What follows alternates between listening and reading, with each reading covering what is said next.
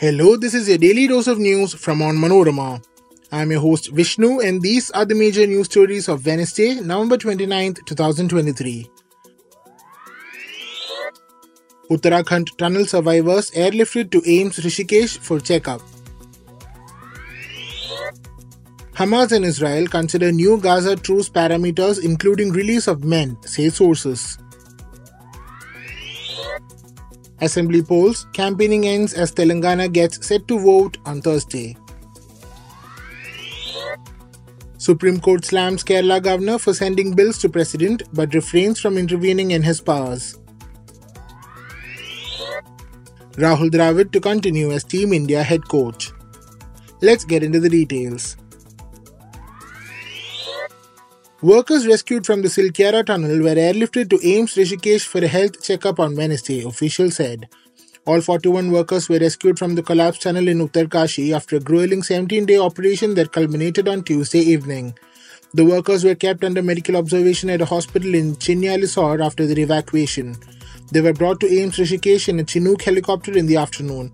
An official at AIIMS Rishikesh said the workers would first be taken to the trauma ward of the hospital, from where they would be shifted to the disaster ward for a detailed examination of their health parameters. Their mental health would also be checked, he said, adding they will be kept under observation. The disaster ward of AIIMS Rishikesh has a capacity of 100 beds. Relatives of the workers were also brought to Rishikesh in buses. Israel and Hamas are considering the parameters of a potential new phase of the Gaza truce deal that includes Hamas releasing hostages who are men or military personnel, not leave women and children, a source briefed on the negotiation said. The leaders of the US Central Intelligence Agency and Israel's Mossad met Qatar's Prime Minister in Doha on Tuesday to discuss the possible new phase and what might be needed to reach a ceasefire lasting more than a handful of days. Qatari negotiators had met Hamas officials ahead of the meeting to gauge their willingness to agree to the new parameters. The truce has brought the first respite to the Gaza Strip in 7 weeks, during which Israel bombed the territory heavily in response to a rampage on October 7th by Hamas gunmen, who killed around 1,200 people and took 240 captives. Israel has sworn to annihilate Hamas, which rules Gaza. Health authorities in Gaza say Israel's bombardment of the tiny, densely populated territory has so far killed more than 15,000 people, around 40% of them children. So far, Hamas has freed 60 Israeli women and children under the deal that secured the war's first truce. 21 foreigners, mainly Thai farm workers, were also freed under separate parallel deals. In return, Israel has released 180 Palestinian security detainees, all women and teenagers. Microphones fell silent and rallies ended as the longest campaigning period for the assembly elections among the 5 states going to polls came to a close in Telangana at 5 p.m. on Tuesday. The Model Code of Conduct came into force in the state after the Election Commission announced a schedule on October 9th. There are 3.26 crore eligible voters in the state. According to the Chief Electoral Officer, prohibitory orders under Section 144 of CRPC have been promulgated across the state. The ruling Bharat Rashtra Samiti has fielded candidates in all 119 seats. As per the seat-sharing agreement, BJP and Janasena are contesting in 111 and 8 seats respectively, while Congress gave 1 seat to its ally CPIM.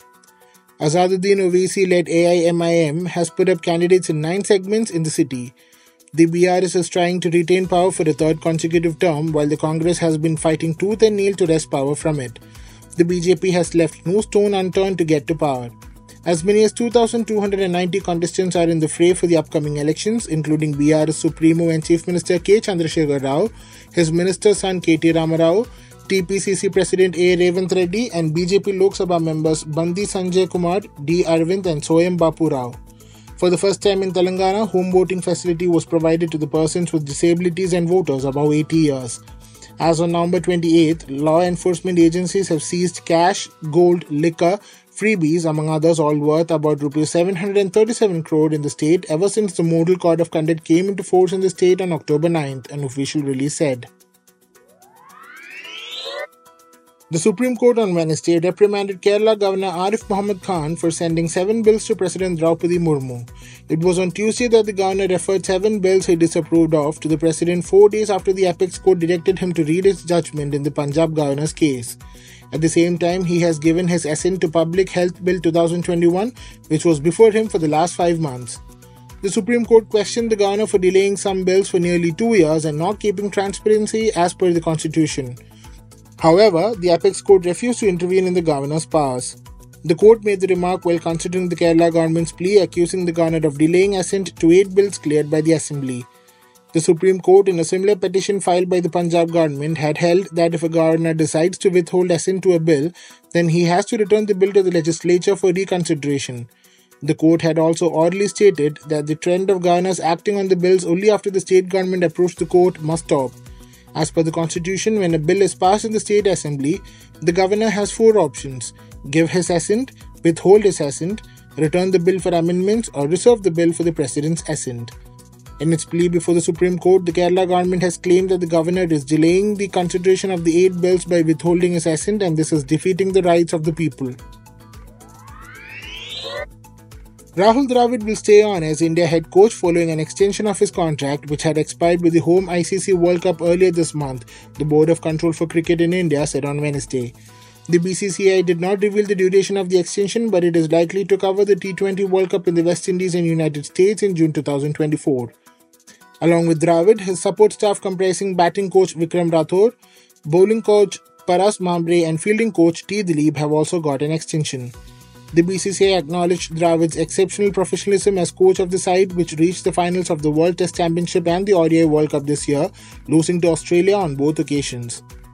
The board also praised former Test batter VVS Lakshman, who was expected to succeed Dravid in the role, having occasionally filled in for his former India teammate, saying he had shown exemplary service. Lakshman is currently guiding a second-string India squad in a 5-match T20 series against Australia. That brings us to the end of this episode. Thanks for listening to Daily News Dose, hosted and produced by me, Vishnu Muralidharan, with technical support from IW Studios. Follow Onmanorama.com for detailed updates on the latest news and be sure to come back tomorrow.